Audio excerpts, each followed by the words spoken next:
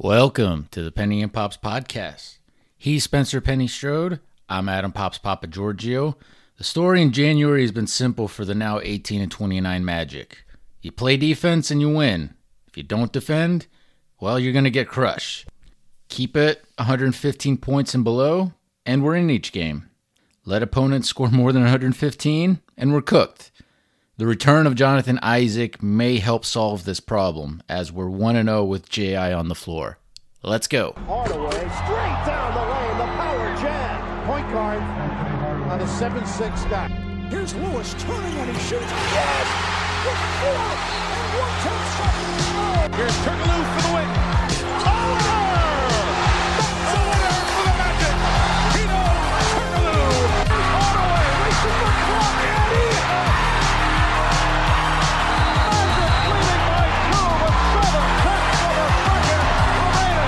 they lob it up high. Howard! Oh, man! You gotta be kidding me! You gotta be kidding me! I have never seen anything like that. Oh, my goodness. All right, Penny, we will get to the Celtics and Jonathan Isaac's return later. The last pod episode that we did, we were 2-1 on our West road trip. Well, we lost the final two games of the trip, both in kind of frustrating fashion to finish it, 2-3. So in Salt Lake City against still solid Utah Jazz team. The Jazz rested Mike Conley, so that meant they coughed up a bunch of turnovers and they looked disjointed at times on offensive possessions. The refs were horrible out of the gate and just atrocious all night. Like they missed goaltend calls. They confused blocks for what should have been foul calls, like not knowing who the ball went out of bounds off of. Penny, I don't know if you want to back me up or not, but like I complain about the refs a lot, but this game in particular just seemed extra egregious. What were your thoughts? Yeah, I try to be objective, but I side with you on this one. And then Walker Kessler was just causing us problems on both ends the whole night. That guy is gonna be something, man. I don't know, man. He's not a stiff white guy. I'll just leave it at that. But the Jazz they got us on rebounds and second chance points throughout the game. Bol was showing rust on the floor. This was like his first game on the floor coming off of COVID. The Magic were only sticking around in this Jazz game because we were hitting threes and, we just didn't decide to defend in this game. And, the whole theme of this, of a lot of this January stretch has been our defensive consistency. Like we're inconsistency because if we hold teams to 115 and below, we're likely winning. And if it's above 115, we're likely losing. And I mean, that's kind of the league as a whole going, like no longer is like breaking 100 points like a big deal. Like it's basically 115 is like the normal, like, hey, your defense wasn't that bad that night, so but Jalen Suggs, he started for Gary Harris in the third quarter of the game because Gary had that hand injury. Lauri Markkanen, for some reason, got just a ridiculous amount of free throws in the game. Chalk that up to officiating, I guess. But Jamal Mosley had some questionable rotations, and that didn't really help our cause in this game. Playing Mo Bamba when he should have played either Caleb Houston when Bol clearly didn't have it on the night. That should have been the play. He played Mo Bamba when it should have been Caleb Houston. Somehow the Magic came back late with some just good defense, and the refs surprisingly finally swallowing their whistle. I guess they had to do that, even up the foul call thing. So they were like, oh shit, we can't call anymore on the Magic because then it would have been really bad at that point. But Paolo had that steal and slam, and then Bamba had that kind of brick wall stop, and then a rare post finish that put us at 105, I think, with 1:18 to go. It was a 17-4 Magic run. I was up, and I know some Magic fans on Twitter had definitely stopped watching, I think, this game. But they missed out on an interesting finish. But then Bamba went from that really good stint to he blew that huge rebound off Colin Sexton's second straight missed free throw that would have given us the ball down one with 15 seconds left. But Kessler took the rebound from Bamba, and then Paolo fouled out. Now, Paolo, I guess, kind of got in the way of Bamba, so I can't be entirely mad at Bamba, but still, like, you got to grab that, whether a teammate runs into you or not. So, but And then Mosley drew up 2 weak plays at the end and we lost. Quick Jazz thoughts, Penny. Yeah, well, I mean, anytime you give up an offensive rebound off a free throw, it's egregious, but it's worse when that's kind of been an Achilles heel for us lately, despite what some of the early numbers were in terms of rebounding. I've watched the Jazz a lot. They're decidedly a 500 team, like very average. And I think they're exactly 500 right now. So it was nice to play them close in the middle of the road trip. One final thought on your previous thought about the defense. What is the new Lawler's Law number? Is it 115, 110? Where do we set that now? I think it's 115. I don't know. You're going to fight me on that, but I like at least this month with the Magic, it's basically 115. There's like one game so far this month, and we're recording this on Tuesday, January 4th, in the evening. But there's basically one game that the 115 rule didn't apply, and it was, I mean, it was during this trip, but that's where I'm going to go with that. I don't. Was Wendell didn't foul out in this game, right? We just kept Bamba in just for the hell of it. Like, I wonder. It's just every once in a while, Mosley decides to. We'll see how much longer he has that option. Yeah, I guess so. So, all right, then in Denver to finish the road trip, we had that day off. Jokic, he came in well rested, having sat their previous game. I think it was against the Clippers, Denver beat the Clippers. But I was hoping for some Gary Harris and Bol revenge games. We got Bol offensively showing up, and Fultz, he was just huge out of the gate. He set just the tone and the example that we needed to really give Denver a go of it. And look, we didn't hold a shoot around in Denver, and it showed with some of the jump shot misses we saw. Like, it certainly didn't also appear to be a Nuggets rim imbalance scandal this time. Like, we meanwhile, Denver was hitting threes and just sharing the rock like they usually do. And I mean, that's why, they're an amazing team. Wendell's plantar fasciitis, he may have flared up, but Wendell just was not moving well at all in this game. And Bol brought that bench spark. Like, he was doing a good game. Meeting that family from the South Sudan before the contest seems to have actually helped. And Bol still isn't raising his arm on defense, and he got caught sagging off on Michael Porter Jr., who buried a few threes in his face. So, like, Bol went from having an amazing game to, like, he had a good game just because of he's not putting his hand up on defense. And then Aaron Gordon, he never got as much of a favorable referee whistle with the Magic as he did in this game, did he, Penny? Because, like, that's, I don't know, man. Maybe it's the Jokic effect, but, like, AG, he's not playing that much differently than what he did in Orlando. And, people think he's greatly improved, but I would just say, like, he's having, like, a career season, but it's not by, like, a ridiculous amount. I would just say that he's finally fitting more into the role. It's very clear that, he's not the alpha on that team, whereas with us, it was always in dispute. Yeah, I mean, look, with both Aaron and Fournier, and I guess even Vooch in some way, in some ways, like, we just asked too much of them. And with Aaron Gordon, like, Frank Vogel on the team, like, Aaron Gordon thought he was going to be Paul George. And, like, when you go through a bunch of coaches and you go through a bunch of philosophies, like, it's going to lead to a frustrated stint, as he did with the Magic. And with Denver, he seemed to have found clarity with Denver, as he's basically becoming that Sean Marion 2.0 that I was hoping he would become. And so, yeah.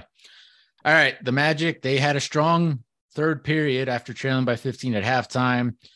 Fast break points, just overall hustle in general, just brought us back. Mo Wagner was DeAndre Jordan's worst nightmare in this game. And the Magic were only down 98-96 early in the fourth.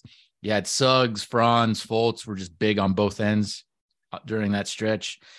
A Bol putback gave us a 101-100 lead with 8 minutes to go in the game. But rebounding, it reared its ugly head, and it was a problem again for the Magic late. Paolo hit 2 big free throws to put us up 113-109 with 2:20 left. So you're up 4 with under 2.5 to go.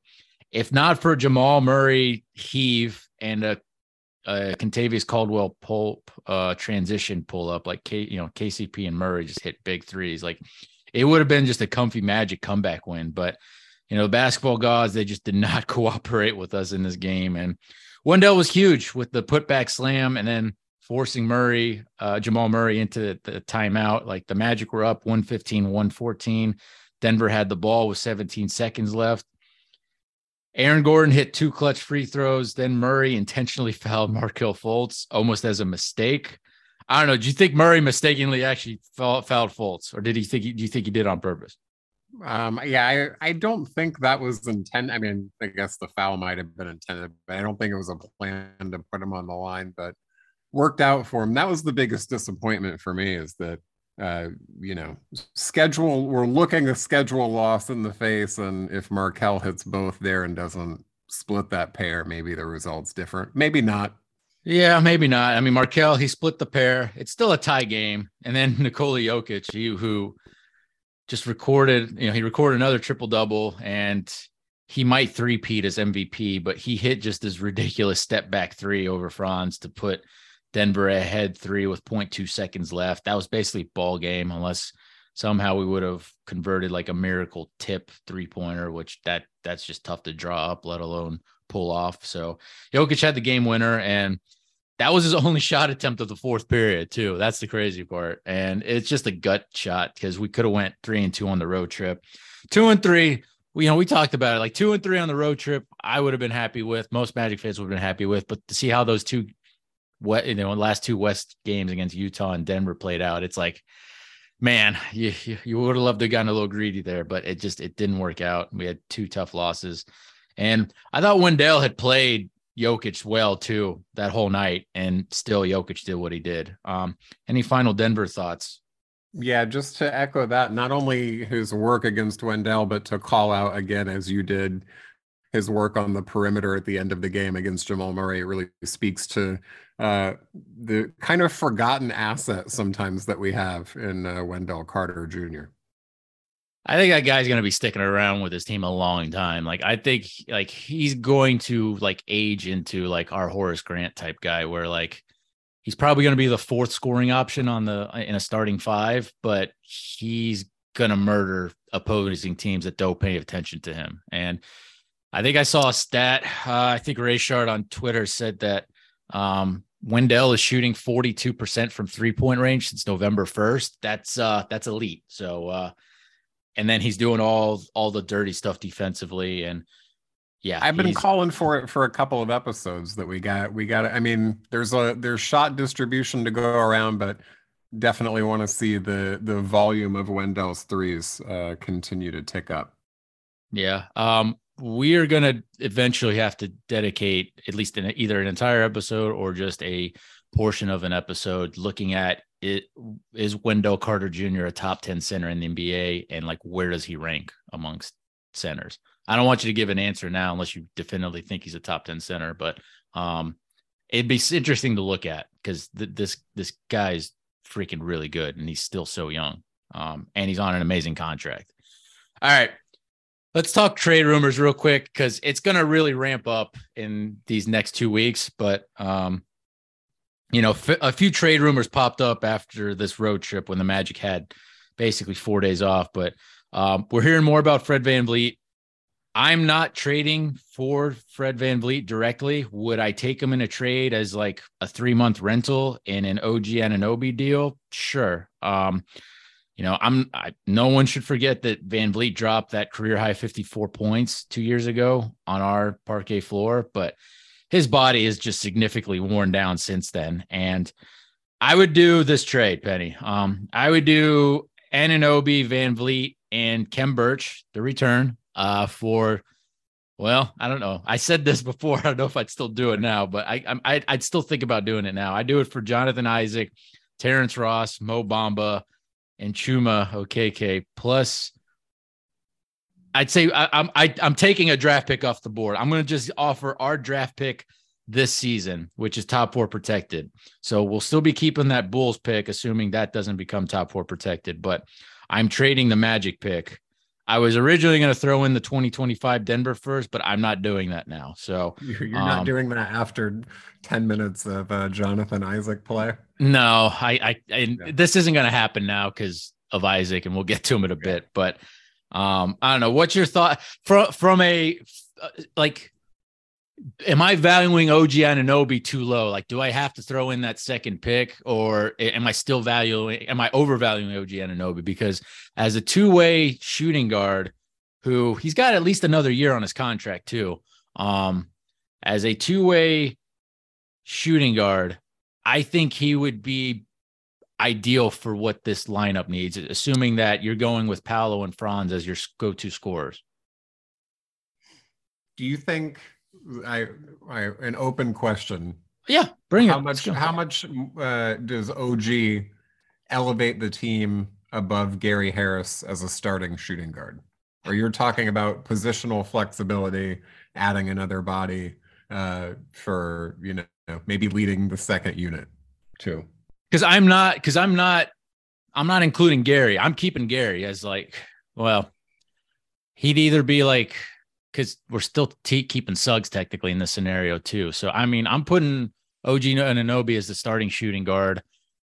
I'm bringing in Van Vliet to be the backup point guard. But I mean, if Cole Anthony's kind of figures it out here in the next week or two, like this might not be necessary and we might just wait it out. But I value Anunoby. I think Anunoby elevates us a lot. Just he's got a bigger size to him than Gary Harris. He's younger than Gary. Yeah. He shoots the three only maybe slightly worse than Gary, but makes up for it more with just defensive versatility where he can guard like 3 or 4 positions on the floor, whereas Gary can guard maybe 3. 2 comfortably, maybe 3 with Gary, just because of a size and maybe even mobility perspective, just because of the injuries that he suffered. But I don't know. I'm just throwing that out there. I threw that out there a couple of weeks ago. I don't think I would do this now because I kind of just want to wait and see with the Magic what's going on. But I don't know. Are you more interested in Gary Trent Jr. maybe being in there? Because Trent and Van Vliet are both basically going to be free agents in the summer. I think they both have player options. They both will probably wisely decline them. But I don't know. Any interest in that? Any counter offers? Or should I go to the other one that's much more realistic? I have interest in OG. I think that your evaluation is probably light on him. And even with the second, or without the second first round pick. Even with the second, at least if you're, reading the tea leaves coming out of Toronto, there's a lot of demand. There's a lot of demand for him. That's the other thing. I don't know that I would want to trade for Fred Van Vliet or Gary Trent Jr. again. If you're deciding to sign them on the open market, that's another thing. But it'll be interesting, right? We have the 2 picks coming, our pick and the Bulls pick. And right now they're more valuable potentially than they could end up being. But also if we keep them and strike gold, then they're more valuable to us. So it's going to be really interesting to see how we choose to handle those assets. And again, the biggest decision that the Magic have to make is, what's the consolidation move going to be? Yeah, I almost think the consolidation move is going to be kind of minor, where just the guys that are like third string on our team are going to be the ones kind of going. Like, I don't see anyone higher than like a Mo Bamba being dealt from a value perspective. Like, I don't see it. Nor should it really be in my mind. But the thing with the trade deadline, the thing with like, we finally had like a trade yesterday or today, whatever it was. Rui Hachimura got traded to the Lakers for 3 second-round picks. But everyone's waiting for February 9th to see like, okay, which of these teams between like the Bulls, the Raptors, maybe even the Pacers, I guess, considering they've lost 7 in a row, could be 8 after tonight. Which of those teams are going to actually like dump their players? Like, I don't think it's going to be Chicago now, because Chicago's figuring it out. And watch, Chicago's going to end up finishing as like the 6th seed, maybe even higher, because they're figuring it out. Like, Vooch is having his best month ever in a Bulls jersey. I think he's like averaging like 14 boards and like 5 assists, and he's him playing well is why the Bulls have been doing very, very well of late. But yeah, I mean, I don't see the Magic do need to consolidate, but any stuff that they do this February 9th trade deadline, I don't think it's going to be much, right? Do you expect anything big? Because the only counter to that thought would be, well, Orlando typically isn't a great free agent destination. Does that change now, seeing what Paolo and Franz can be and seeing people like Jamal Mosley a lot? Whether he's a great coach or not, we still don't know really, but the team has bought in with him, and that's half the battle being a coach, is when the team actually believes in you. But assuming go for it.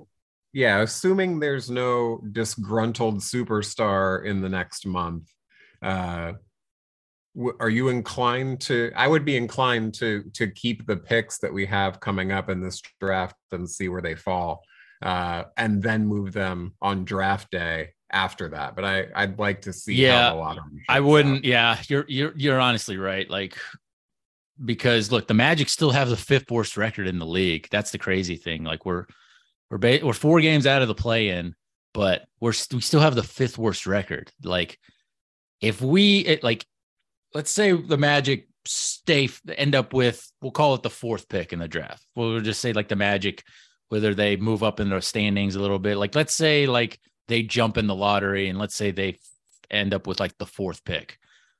And then let's say the Bulls end up, I don't know, we'll maybe just outside the lottery in 5th or 15th or something. Like, can the Magic take 4, 15, and maybe some other stuff to move up to 2 for like a Scoot Henderson or something? Like, that's the interesting part. But you're right. Like, there's no point in dumping picks. Like, I put that trade together, but now that I've had like a week or two to think about it, I'm like, that shouldn't happen. Like, you actually got to be a little patient here with those picks for sure. And I wouldn't do anything till after the lottery. I'm with you on that. The only counter to like making a kind of a trade for an all-star or a potential all-star would be like, you can have their bird rights going into free agency if they're like becoming a free agent, and so right. That's the main reason why you would do that. And I'm not saying the Magic, I hope the Magic don't trade for Fred VanVleet, and I hope they don't sign him to a long-term contract, because I just don't think his body's going to hold up. But, sometimes I'm right, sometimes I'm wrong on this stuff. So, all right, let's go to this other trade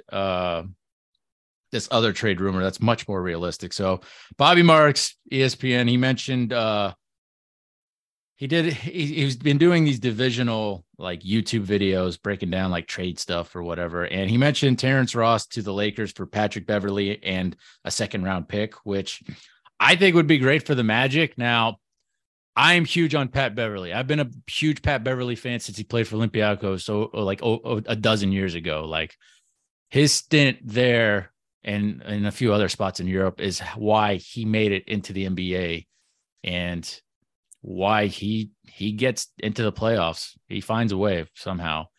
I think what he could bring as a leader, more off the floor than on the floor, could be huge. But Pat Bev is a guy that he wants to play. And look, if I'm not starting him, that's for sure. I'm not taking the starting job from Fultz.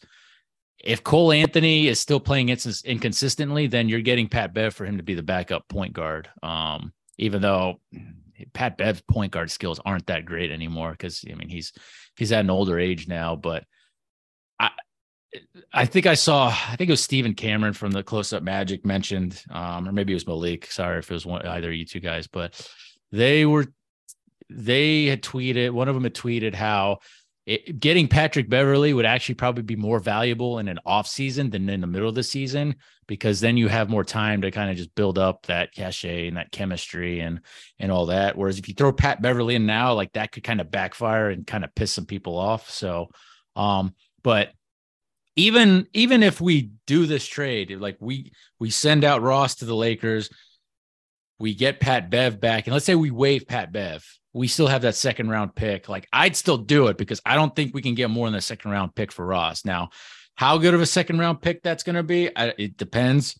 I think I don't know. How many do the Lakers have left at their disposal? I think they have 4 more. I think it is. So, yeah. I think they had either 7 or 9 at their disposal. And so they have a few more. So I don't know which ones are good or which ones are not. But I mean, I do it because Terrence Ross's destiny has been to be on a West Coast NBA team. And that Lakers team could use a shooting. And, I don't want to resign T. Ross. And, people know that I've been low on him. You've been low on him. And yeah, I think this is a good trade. I do this trade. Even if you waive Pat Bev, I do it. Yeah. The interesting thing, without thinking about, waiving him and I guess Pat Bev then going on to a contender, I would be hesitant for as much as we've talked down about Terrence Ross, I would be hesitant to make this move and nuke the chemistry in the room. I do think Terrence Ross will get moved. I do think leading up to the trade that his playing time will continue to decrease and might get squeezed totally out of the rotation. But it's like, it's hard to imagine that personality going out and Pat Bev personality coming in. I think that's a pretty good point that was made about he might be an acquired taste, and also that benefit that he brings in the locker room is probably forged over a summer and training camp, and bringing that mindset into a new season as opposed to, Kool-Aid man manning in January or February. So would you do it though for the second and to waive Bev? Are you really that hesitant on the chemistry? I mean, I think that we could get a second from a number of people. If that's the case, then yeah, I wouldn't want to waive Pat Bev and then make a mortal enemy for the next year or 2 or 3 that he's in the league either. That's dangerous. Oh, that's true. But yeah, I don't want to do that, man. Unless we tell him ahead of time, like, hey, man, like we're gonna waive you, but you can go back to Minnesota. Like, yeah, we're helping you out, man. Don't get mad at us. We're helping you out. So yeah, that's a fair point. All right. There's gonna be way more rumors coming in. Like, there's Mo Bamba stuff circulating, but I mean, we'll talk about it in a second here with the Celtics game. But Ross was a DNP last night, so we'll see a few more of those. But anyway, the Magic have been leveraging Lakeland finally for a change of late, between like Jonathan Isaac, Caleb Houston, Kevon Harris, and RJ Hampton, who poor RJ he needs to go somewhere else. But, they've been leveraging guys and throwing them in Lakeland, and they've been winning some games here and there. It was interesting that Jonathan Isaac traveled to and played in Sioux Falls. Isaac ended up playing 3 games for Lakeland. He averaged like 16 points per game on like 17 minutes per night. So that's not bad. And he seemed fine on both ends, other than that. I think he shot, it was the Orlando Magic HQ pod guys said that he shot 1 of 14 on 3-pointers in those 3 games. His last 3, he was like 0 for 13, and his last 3-point attempt for Lakeland went in. So they were like, all right, you're coming back up. But before that, we thought Isaac would end up playing Friday against the Pelicans on January 20th. And because the Magic were back at home, 4 days off, didn't happen. So, Isaac was up at Sioux Falls for that, for the road trip for that game. But, the Magic, our Magic, Orlando Magic, Willie Green was doing just a great job coaching New Orleans. With the Pelicans, they've been dealing with injuries themselves. And I mean, they're still winning games. Like, they didn't have Zion Williamson or Brandon Ingram in this game. And the Magic got off to a bad start. And you and I were out. We were at like Gnarly Barley, and then we were at Wally's, but we were like, oh shit, this is going to happen, isn't it? They're going to blow this game again after being off 4 days off. They're going to lose another one of these games. But Franz and Cole Anthony carried us from there. And Gary Harris at one point caught fire from deep, which was just a huge help.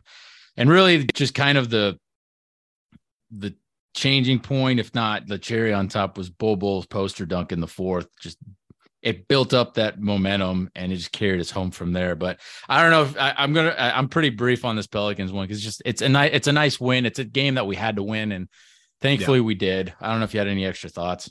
Just nice that we didn't let one get away. The first game back after a road trip, even with time off, is always kind of sticky. So a game that we should have won and a game that we won, which is a good sign.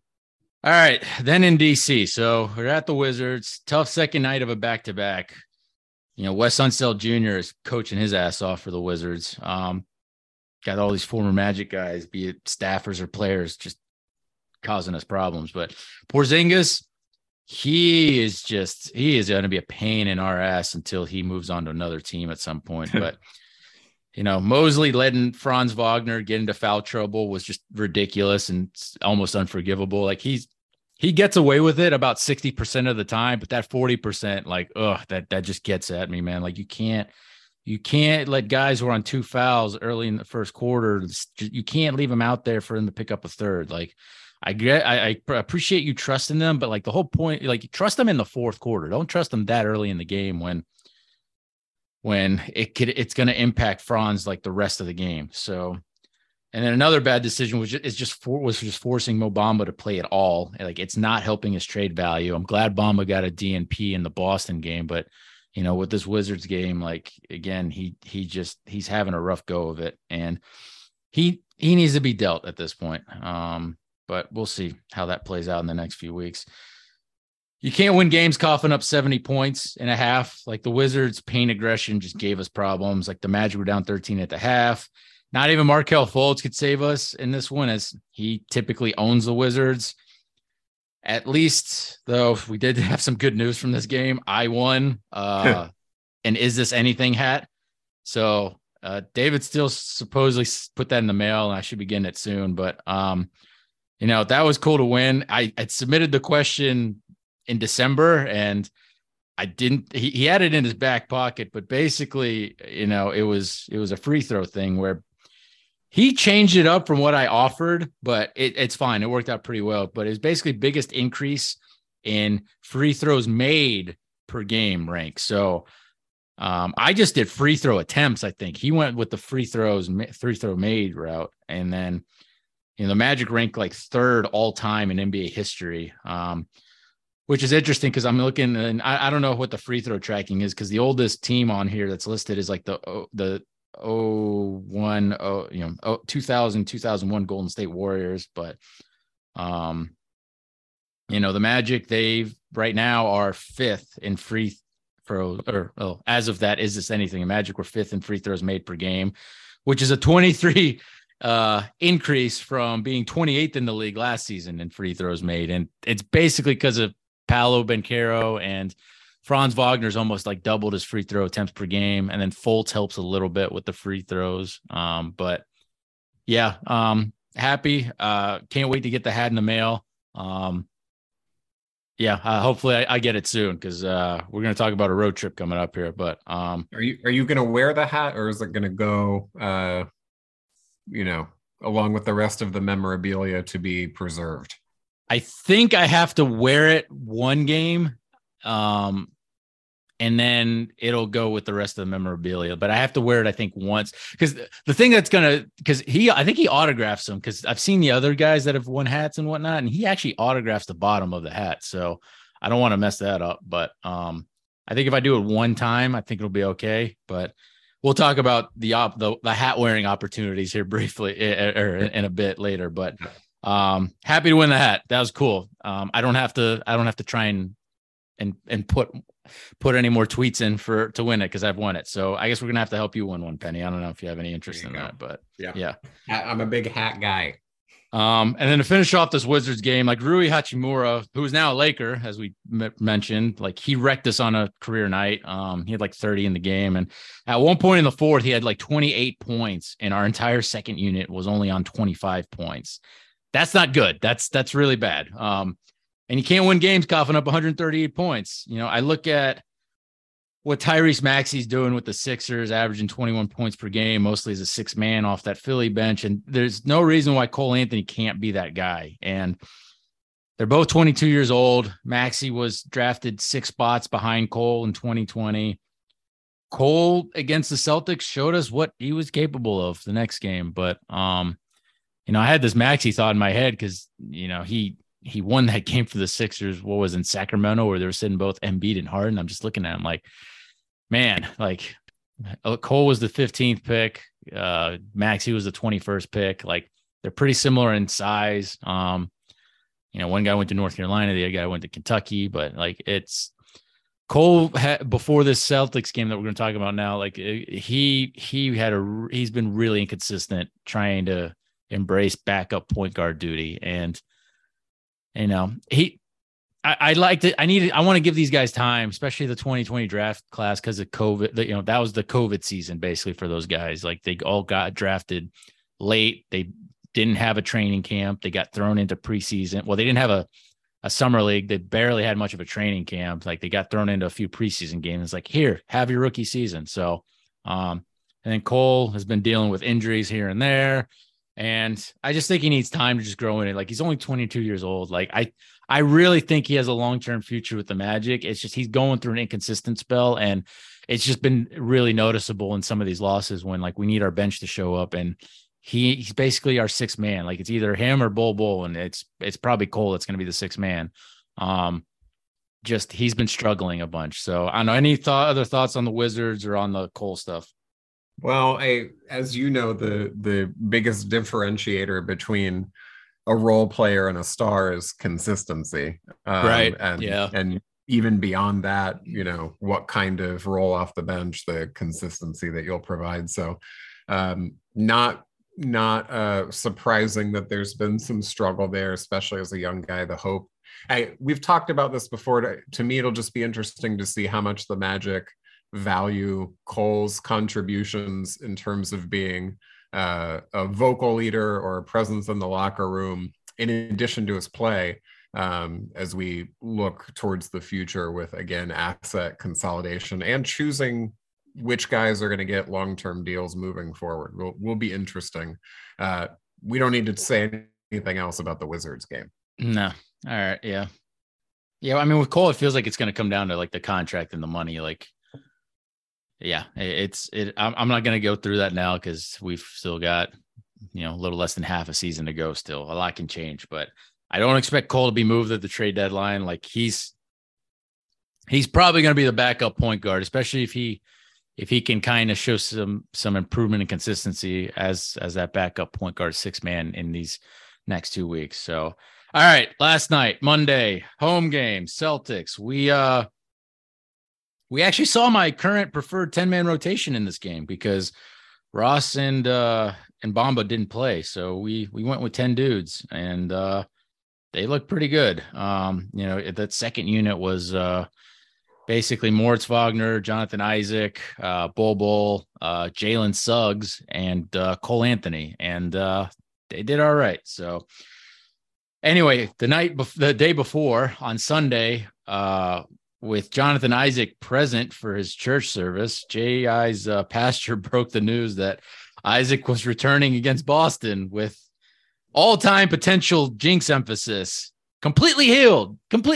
So, he held up for the first game at least, but J.I. just did the Magic Pod Squad episode, and I just listened to it before this recording. So I'm assuming you didn't get to it, Penny, but they were joking about just the announcement thing. They were joking about on the Magic Pod Squad episode, and George is part of the PR team, and so he was talking about how like the rest of the PR team had like different plans for how they wanted to reveal that Chad was playing, and there's just it's a fun listen. It's worth listening. So I won't spoil any more stuff than that. But yet again, the Magic faced the Celtics when they were the best team in the NBA. They had a 35-12 record entering this game. I think Boston had won 9 straight games. I think it was coming into it. So they weren't struggling, that's for sure. But Malcolm Brogdon, Marcus Smart, Robert Williams were out. They're important support pieces, but nobody's going to have any sympathy for me injury wise, just because the Magic have been dealing with injuries for 3 years badly. So Mosley, he had said Isaac was going to be on an 8 to 10 minute restriction, and he held to it. So because Moritz Wagner's paint defense has just kind of fallen off since he took over the backup center duties from Bamba, like the door was open for Isaac to play kind of defensive savior next to Moritz at power forward with, Chuma being injured and Caleb Houston with Lakeland. Like the door was there. The opportunity was there for Isaac. And, he showed us some of that, but there were lots of Celtics fans in the building as usual for a Magic home game. That's not new. The Celtics started an Al Horford, Blake Griffin front court, which would have been insane in 2011. I don't know, Penny, could you pick a better year than 2011? Maybe 2012. But, I wanted to see our young guys go at them because Paolo Banchero is 17 years younger than Al Horford. And Paolo and the Magic thankfully did go into the paint, and they got off to a nice start in this game. So Isaac checked in, and then I think it was like 7 minutes ago in the first quarter, but he checked in, got a pretty good ovation. Probably would have been louder if there weren't so many Celtics fans in the building, but he came in, hit a turnaround jumper on Jaylen Brown. So, he fairly quickly got it going. It was like his first stint was about 4 minutes. He played alongside Paolo and Wendell, which was interesting. I don't know if I would go with that too much here in the near future, but maybe that's something to look forward to in the distant future. J.I. got an offensive rebound and put back lay-in during that 4 minute stint. And then he defensively was scaring Celtics from going to the rim. And you could just see some of that kind of defensive player of the year potential again. I don't know, Penny, what'd you see? I don't know. Did you see the kind of the defense stuff that I was seeing out of the gate? Yeah. I mean, it's always going to be getting your physical back to where your mental is, but there were a ton of positive signs. Cole Anthony went at Sam Hauser often, and which is good. And that, I mean, Anthony had 18 points in the game, which is what we needed. Like that's what I need from him. Like if he does that fairly on somewhere on the Jordan Clarkson spectrum, we'll say, like if he can do it kind of how Clarkson, Maxey kind of do it, like I'm good with that. I'm going to be really happy with that. So, Magic brought the hustle throughout this game. Like they were definitely juiced up for Isaac. They were juiced up to go against the Celtics, and with Eddie House sitting courtside, I guess maybe some of them saw him, some of them didn't. But you had that Franz Wagner fast break alley-oop pass for just this huge Cole Anthony dunk finish. I was surprised. I like, we know Cole Anthony has hops, but like that even surprised me. I'm like, damn, he got up for that. But then you had the Moritz three right after that, which put the Magic up 43-29. Just some great transition play during many stretches of this game for the Magic. And then Boston took the lead on a 16-1 run. Like not ideal after you go out to double digits and you got control of the game. And then Boston just 16-1 run. Mosley waited way too long to take a timeout. I don't know, Penny. How long do you wait for a timeout like that? Like 8-0 run? Earlier than that? Yeah, I think the younger the team, the earlier you call the timeout. You don't let the lead totally evaporate. I think Steve Clifford would have called it after like a 3-0 run. I don't know. But anyway, the Magic led by 1 at halftime. So you had this big Fultz help block on Tatum, and then an electric dunk for Fultz on the other end, which cut the Celtics lead to 65-64. In the third quarter, which it proved to be, I guess, a momentum starter, because shortly after that, like Tatum went to the locker room, he tweaked something, he'd end up coming back. But like then the Magic get back-to-back threes from Isaac and Gary Harris, both coming off of Fultz kind of up-tempo assist that put the Magic up 6 midway through the third. Watching Isaac take on that one drive, I can't remember if it was on the break or if just there was space for him, but Isaac was taking these huge Euro steps on that kind of full sprint drive. And I was cringing. Like there was like wincing, cringing coming from me watching him do kind of the giraffe Euro steps. And even on some of his jumpers, like he's knocking his knees together sometimes on these jumpers. And I'm a little scared. Like he's beefier. Like his legs don't look that much stronger. Like maybe they are. And maybe I'll notice some more in person than on TV, but I was concerned with the driving, but he held up. And then Isaac reined in another three. So, he was struggling with threes in Lakeland. He hits multiple threes in this game. And then he followed up that three quickly with a steal off of Jaylen Brown. And then he finished the break with just a solid assist to Paolo for the jam that got everybody up. Just, there's no denying it. Isaac had just a huge presence in his first game back. He might be taller than 7 foot now at this point, and he had his fingerprints all over the game. He finished with 10 points, 3 rebounds, 2 steals, and assists in 9 minutes and 36 seconds. Penny, what are your thoughts on Isaac? Well, first of all, did you see the photo of him standing next to Jeff Turner on the Pod Squad photo? I mean, Jeff might have shrunken a little bit, but even not with the hair, just head to head, he's clearly way taller than even Jeff Turner. So you're not wrong there. My rating is the same as probably the first game in Lakeland. I don't see how you could go anywhere other than A+. You couldn't have expected a better performance or conceived of it in a 10-minute run out there on the floor. What do you say? Yeah, no, I mean, look, we've been having rebound issues, and like those first 4 minutes, I think he got his 3 rebounds, and like he showed immediately that like you guys aren't going to push us around in this paint, and we're not scared about the contact. Like he got a point a minute. Like I can't ask more from a guy that's not necessarily known for his offense, even though he was showing Kevin Durant like promise in the bubble.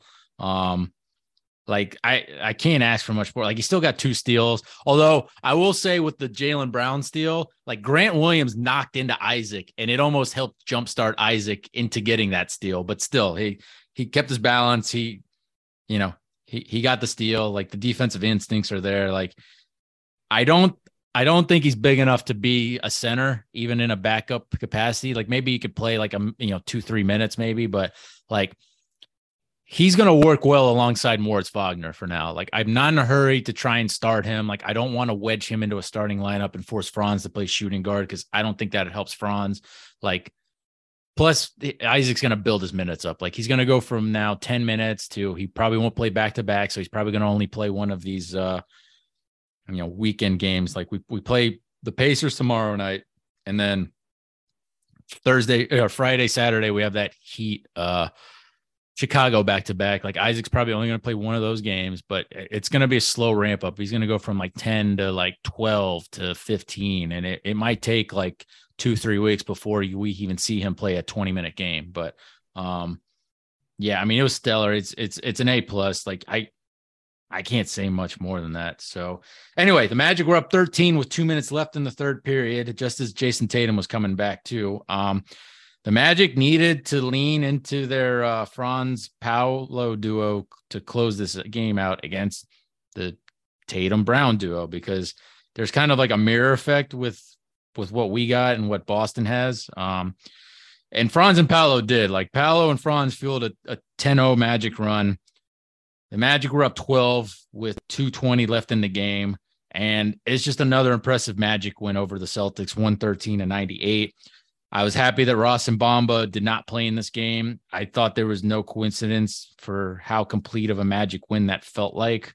The Celtics needed to hit 7 more threes than us in this game just to stick around. So we kicked their ass in the paint on the break. I already said Eddie House was sitting courtside at the scorer's table, so there's some poetry to that. Paolo Banchero to Dante Marchitelli in the post-game interview. Dante mentioned Eddie House was at the game, and Paolo, quote unquote, said, "We knew he was here." And yeah, that's all he had to point out. I mean, there was just the extra motivation for him and the guys. And the more motivation, the better when you're dealing with a young core and a young group of guys that we have. I think the third youngest team in the league, maybe second, but we've won 8 of our last 11 games at home. We're now 12-12 at home for the season. Second time in the last 12 years, we've won the season series against the Celtics. For the third time, the Magic beat the Celtics this season. Like each time with Boston having the best record in the NBA, we've handed the Celtics 23% of their losses this season.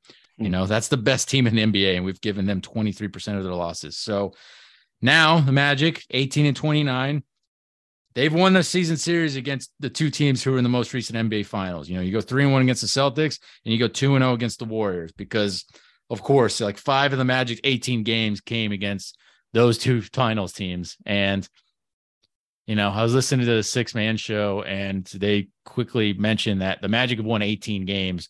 We won 22 all of last season. So we might get to 22 before even like the end of the month, possibly. Like it's a possibility, not likely, but, you know, at least before the trade deadline, we might get to 22. But thoughts on any of that? Eddie House, the post game, or the Celtics win, any of the stuff about the record? Like, it's not a small thing that we're 12-12 at home. Like, it's baby steps in the right direction. No, that's probably the hugest takeaway. And again, there's stats out there. What Magic have the basically 7th best record in the NBA over the last I think it's since December 7th. I forget the guy who posted it on Twitter, but it's over the last month and a half basically. So it's just it's signs that things are pointed in the right direction finally. And you know, if you go 500 at home, you're guaranteeing yourself 20 wins right off the bat. Then you pick up 10 more on the road, you're a 30-win team this year. Yeah. No, and I mean, we're showing improvement on the road too. So yeah, that was Magic Twitter definitely had fun with us just owning the Celtics. Like it's a fun thing. And I'll be honest, man, like if we somehow were to get into play in and creep in as the 8th seed, like Boston does not want to see us. Like, I don't give a shit if they sweep us. Like, they don't want to see us. Especially for us to get in at that point, we like Paolo, Franz, Wendell, Fultz, all of them would be playing well. And that causes like matchup problems for Boston, I think, if we're doing that. So I don't want to get ahead of ourselves, but it's fun kicking Boston's ass because, you know, we have a large transplant New England population here in Orlando for many decades now. And, you know, a lot of them, they have Magic season tickets and, you know, but when the Celtics come in town, they put on that green and they're Celtics fans for those games. But, and then there's all, of course, bandwagon fans because, you know, they're losers and need to figure out their priorities. But you know, we have a large Celtic population fan base here. So we're recording this as the Bulls and Pacers are playing here Tuesday night. And I think the Bulls are up double digits on the Pacers in the third quarter. Like, they're the 9th and 10th seeds. No matter who wins that game, the Magic will enter Wednesday 4 games out of the play-in. And either Indy snaps out of their 7-game win streak with Halliburton still out, which doesn't look like it's going to happen. Looks like we might get the Pacers on an 8-game losing streak, or we get the Bulls, you know, win, which would be their 4th straight game. And I think the Bulls, I think they have like the 5th best record in the Eastern Conference. I think I heard Trey Kirby said that on the No Dunks podcast. So, and I mean, standings wise, visually, like the Bulls are figuring it out. Like they keep creeping up, and I think they're it took them a while, and I think Zach LaVine's finding his form, finally shaking off injuries and surgeries or whatever. And DeRozan's kind of finding his confidence a bit more, but I mean, Vooch is kind of the big improvement on that. But I think the Bulls are going to end up being like a top 6 team. I think they're going to sneak into that 6th seed. So at that point, I'm hoping for Chicago to beat the Pacers tonight. We get the Pacers. Again, we're 4 games back of them for 10th at that point. So if we beat them Wednesday night, we could theoretically be 3 games back of the play-in. And again, that's kind of the name of the game, man. Like you want to be in that hunt, and you know, that's all we want. Like, you know, it'd be awesome if they made the play-in, but we really got to finish somewhere in that 30-game range. I think like we were way better than a 22-win team last season because of the injuries. Like, we suffered a ton of injuries so far this season, but this is the healthiest we've been all season. And knock on wood, hopefully we continue to stay healthy and we build up that chemistry and just continue to mesh. But yeah, I mean, we've got this fun stretch coming up. You know, we got the Magic. They host the Pacers Wednesday, like I said. So obviously, Indy's playing tonight. tomorrow in Orlando, Wednesday, going to be their second night of a back-to-back. We really got to win that game, Penny. Like, there's no excuse, right? Like, we're going to have at least a day off or rest. Pacers are going to be tired. Like, I gotta say, we do have to win. I'd rather that they win tonight to break their losing streak. we tag them on the second night of a back-to-back. I would rest Jonathan Isaac in Miami, and then we do everything in our power to continue protecting our pick and handing Chicago losses. Yeah, that's probably the smart thing, right? So, yeah, Friday we play in Miami, and then Saturday, second game of a back-to-back. Thank you, schedule makers. But it's a short trip back to Orlando, I guess, because we're home again. And Vooch and the Bulls come to town. So, I mean, I think the Bulls game is the toughest of those three. Obviously Miami on the road in Miami is not going to be easy, but I just think Chicago is better than the Pacers and the Heat at the moment.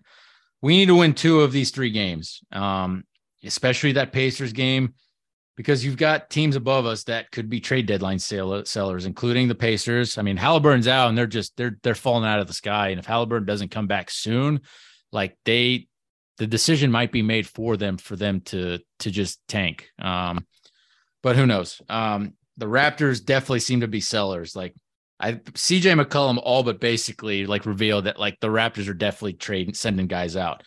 And the funny thing is, like, Gary Trent Jr. could be CJ McCollum's like teammate in New Orleans. That's the funny part. There could be some tampering stuff involved. And I mean, that's a high ranking NBA PA official too. That's the funny thing. But anyway, the Wizards could be sellers. I would have thought no, but I mean, they gave up Rui Hachimura for Kendrick Nunn, and 3 second-round picks, but I guess they didn't want to pay Hachimura in the offseason, so like, we'll get something now instead of nothing in the offseason. So that I wouldn't consider them sellers. I think they're definitely gunning for the play-in, but they're not in a play-in spot. They're just above us in the standings at the moment. And then with the Bulls, I don't think they're selling now because they're getting it together. And like I said, I think they're going to be the 6th seed. Like, I could see the Bulls like doubling down and trying to get another guy to help them. But yeah, Penny, I don't know what's your viewpoint. Do you think we got to win 2 of these 3 here? I think, again, to your point, the name of the game is playing meaningful games as long as you can this season. Doesn't necessarily need to end up in a play-in berth. But in order to keep that going, you got to pick up 2 out of 3 during the stretch. And then comes the 2 games in Philadelphia for the Magic, Monday, January 30th and Wednesday, February 1st. Penny, you and I will be in Philly next week. I'm dragging you to the Eagles game at the Link on Sunday to host the 49ers in the NFC Championship game. We are also planning on being at both Magic games in Philly. We still got to get tickets for those, but yeah, I mean, look, the Sixers are on fire. I mean, they've been amazing. I would love to win 1 game. Ideally, you just want to be competitive in both, honestly, because the Sixers are really like, maybe Philly just rest some guys just for the heck of it, and maybe we still win that way. But Philly at home, they're really good, man. They're really tough. But hey, if the Magic can get out of these next 3 games 2-1, then I think we can get 1 in Philly. But I don't know, man. What's your viewpoint on the road trip here? I'm going to bring the podcast equipment, so I think whether we're drunk or sober, we're going to probably pod after each of those games. Just do like 2 dispatch from Philly pods. But yeah, what are your thoughts on the trip, bud? Looking forward to the road trip. Haven't seen a game, an NBA game in Philly yet, despite us both being up there. Me neither. Have not seen a game in Philly. So hoping that it's a favorable outcome. We are our luck on the road based on how far away from Orlando we seem to be. But the Magic got 2 in Boston, so why can't they get 2 in Philly? It's possible, man. I really think, like, if we can build some momentum here these next 3 games, that because we're gonna have a bit of rest on our side for these Philly games too. So like we're gonna be in Philly, they're gonna be practicing in Philly. Like I think they could pick up one. Go Birds! Hopefully we beat San Francisco. It'll be nice going from the Sunday game to right into the next night, the Magic playing the Sixers. Looking forward to some good food, looking to seeing some good stuff. I'm hoping I get the David Steele, mails me that Is This Anything hat in time for this trip. I will bring it. I will definitely wear it for at least one of the games. Maybe I'll wear it for both. Like if I wear it for the first game and we win, I have to probably wear it again then, right? So, yeah. And then it'll be on the job of the Bally Sports TV crew to find me in the crowd, because I don't think anyone's worn an Is This Anything hat into the crowd yet this season. Because I think you could be the first. I think all of them have gone. I think all of them have been shipped like internationally, either like Australia or the UK. So, yeah. Any final thoughts before we get out of here, Penny? Right, just make sure your TV ready for Monday and Wednesday next week. Man, I'm going to be wearing so many freaking layers. Like, I know you love cold. Like, we've had this discussion. Like, we're going in like prime weather for you, where like the low and the high is going to be between like 25 and like 50. Like, that's right up your alley. Like, you might wear a t-shirt one of those nights because you're a crazy person. I'm going to be butt layered up. Like, I might, I don't know. I don't know what I'm going to bring for the trip. It's going to be Magic gear, of course, but like, I don't know what I'm going to bring, but I'm going to be layered up because I'm a Greek Florida boy. Like I cold, like I like cold. I like cold on vacation, but I'm going to still layer up because that's, I'm just like that. So, all right. Trade deadline's coming up February 9th. All-Star weekend is the week after that. There's All-Star voting ended on January 21st. I think we hear about the starters this week. I think maybe it's the week after that. I don't know, but the Magic won't have anyone there, but I would hope that Paolo finishes above Kuzma in the All-Star forward voting. That would be great. But who knows if the Magic can sneak close to the play-in, maybe we get one of Franz or Paolo in as a coach's vote to the All-Star game. So, yeah, that's it. All right. Please subscribe and give us a wonderful rating. It helps our podcast ranking a lot. Tweet us any of your questions and feedback. Penny, what's your Twitter handle? At Spencer Strode. And I'm at Papa Giorgio MBO. And with that, take care. Let's go Magic.